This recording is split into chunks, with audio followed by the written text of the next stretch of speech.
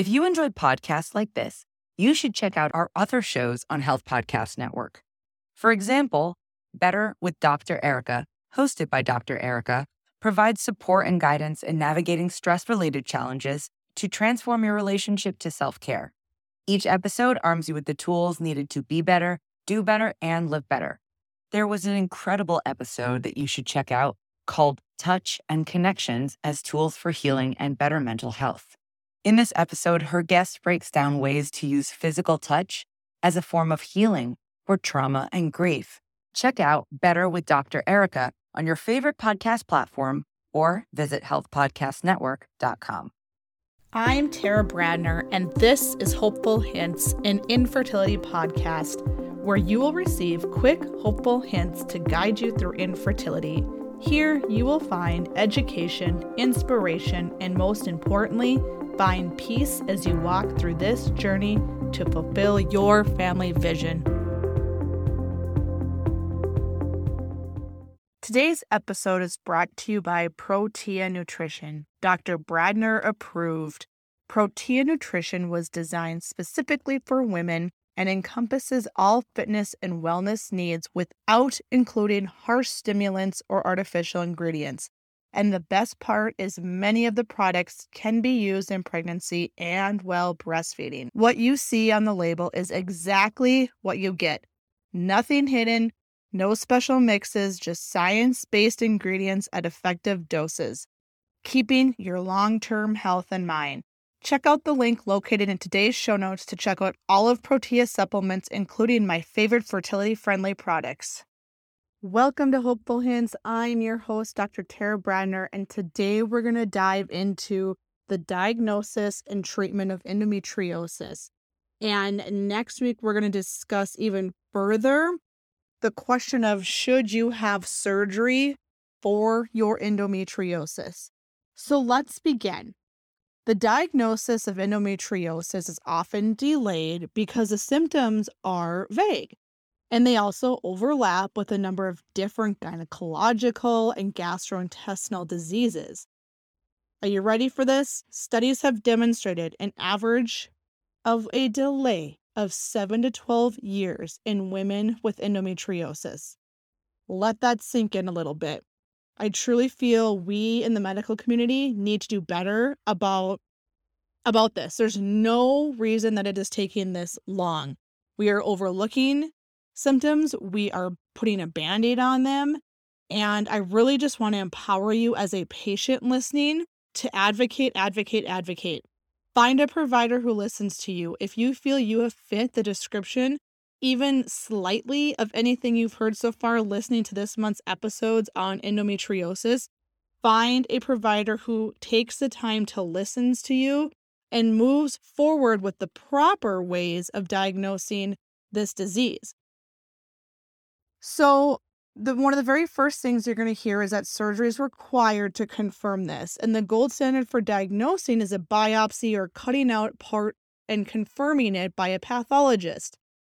I want to make note here that if you are going to take that route, it is important that you see a surgeon that is experienced in identifying endometriosis and has seen many cases, because this is not everybody doing surgery, not just anybody is that person. I want to encourage you to go a step further and find an experienced surgeon in order to reduce the possibility of missing the diagnosis, which I have seen far too often. In addition, I want to encourage you, and I'm going to link this in today's show notes. Click the link that says Receptiva and advocate that your healthcare provider orders this test for you. It can be extremely helpful, and it's an additional tool. You're going to perhaps see or feel that it is for those with infertility, and that is probably you if you're listening to this podcast. However, I have had great conversations as a healthcare professional with this company, and right now they are just simply, due to their capacity in marketing to reproductive clinics. That does not mean that your OBGYN or family healthcare provider cannot order and perform this test for you to look for BCL6. That is what this test is looking for, is a positive BCL6. In the link, you're also going to find that there's studies and research to back this test as well. This has become one of the top things that I recommend for my patients, especially if you're somebody with unexplained infertility, you've failed one or more IVF cycles, you're having a hard time affording IVF. Is that not all of us because insurance does not cover it?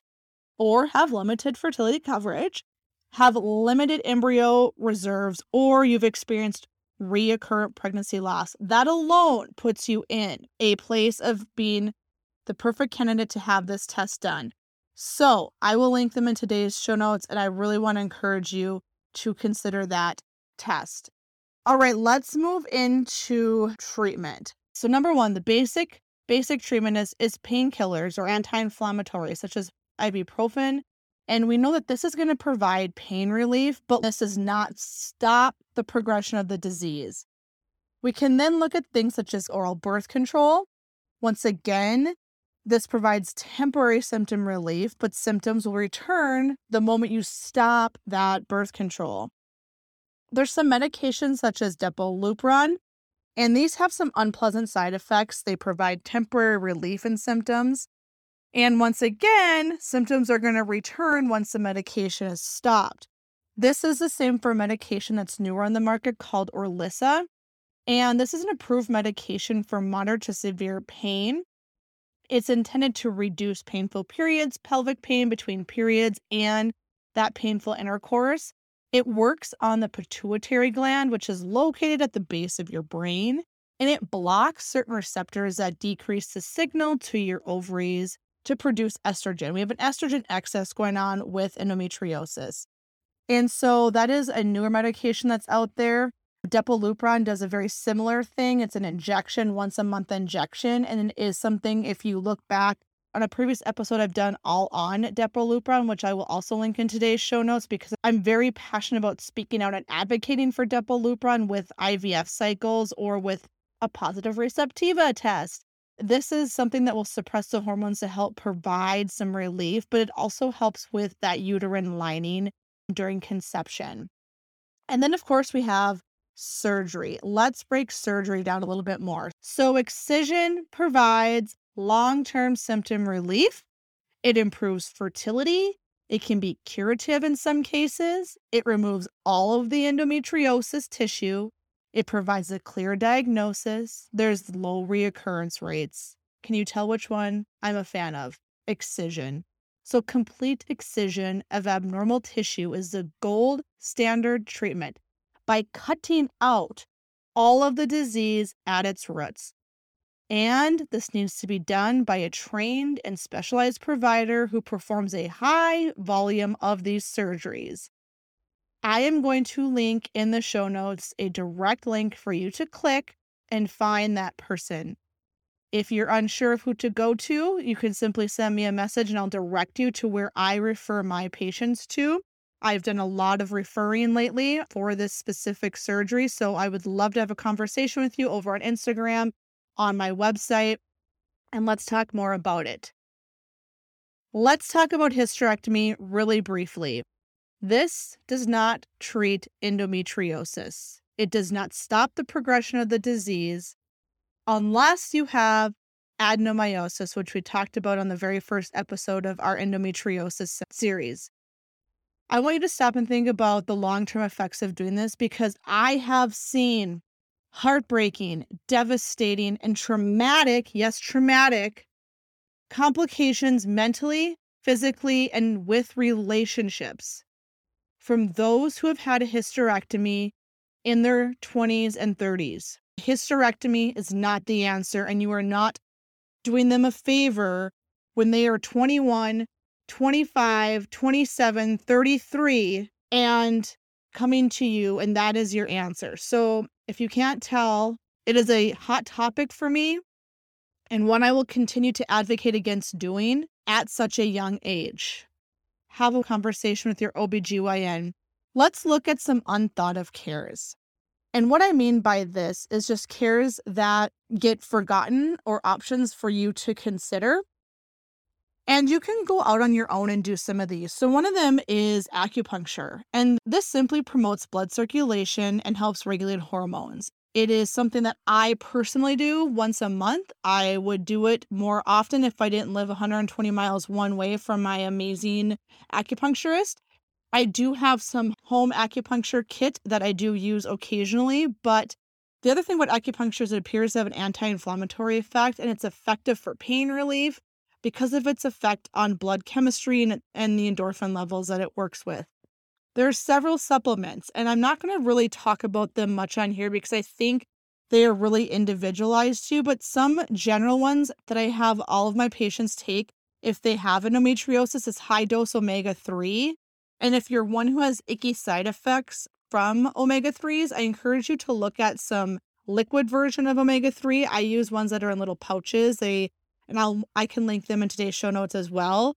Resveratrol is commonly used. Probiotics, vitamin D is super important to utilize as well. And some people are even candidates for a product called DIM Complex, but this needs to be monitored and started by a healthcare provider because it can have some side effects that go along with it. All right, my other favorite treatment is pelvic floor physical therapy. And this I also do a minimum of once monthly, but this is visceral manual therapy that can help or alleviate some of that abdominal and visceral, like your pelvic floor symptoms that can happen with endometriosis. Our pelvic floor muscles are not fully able to relax or stretch because of the scarring or inflammation that's going on. And we can even have spasms that happen at times. And so it's really, really imperative that if you're going to move forward with pelvic floor physical therapy, that you work with a team that's been specially trained. And it's not uncommon for me to always help my patients find somebody as well. I do the research on the back end for them and find someone who they can trust that's been trained in this. But it also can affect our abdominal organs and cause decreased mobilization. And so the role of pelvic floor physical therapy is to really help manually manipulate this area and help kind of stretch and work with our pelvic floor, but also our core and abdominal area, places that endo likes to migrate, and manually loosen and relax these muscles and help with the pain. Dietary changes. It is very important to keep inflammation down in your body, but especially if you have endometriosis, and really making dietary changes can help significantly with this. Try and remove or decrease how much spicy foods you're taking in, deep fried foods. There's some discussion on dairy, caffeine, and alcohol. I know those are things I really need to avoid during my cycle because it just flares the pain almost within 30 minutes of taking those in. I'm going to have spasms and sharp pain happening. Increase your consumption of dark leafy greens, lean chicken, any green veggies, asparagus, berries, things like that can really help offset some of that inflammation from happening. My other favorite item to have on hand is a TENS unit. If this is okay and approved by your healthcare provider for you to use, it can kind of hit those nerves and stop them from firing signals. But my newest favorite, if you don't want to walk around with the machine on you, is a Jovi pain patch. I swear by this amazing non-medicated, non-electrical pain patch.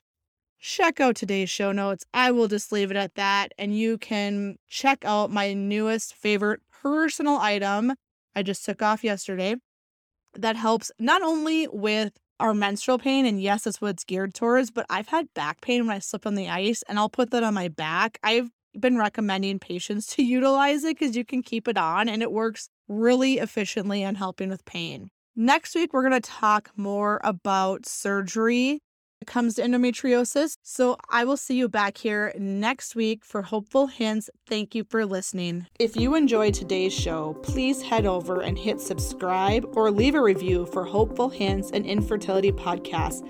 Thank you so much for listening, and we'll see you back here next week, Tuesday. If you enjoyed podcasts like this, you should check out our other shows on Health Podcast Network. For example, Better with Dr. Erica, hosted by Dr. Erica, provides support and guidance in navigating stress-related challenges to transform your relationship to self-care. Each episode arms you with the tools needed to be better, do better, and live better. There was an incredible episode that you should check out called Touch and Connections as Tools for Healing and Better Mental Health. In this episode, her guest breaks down ways to use physical touch as a form of healing for trauma and grief. Check out Better with Dr. Erica on your favorite podcast platform or visit healthpodcastnetwork.com.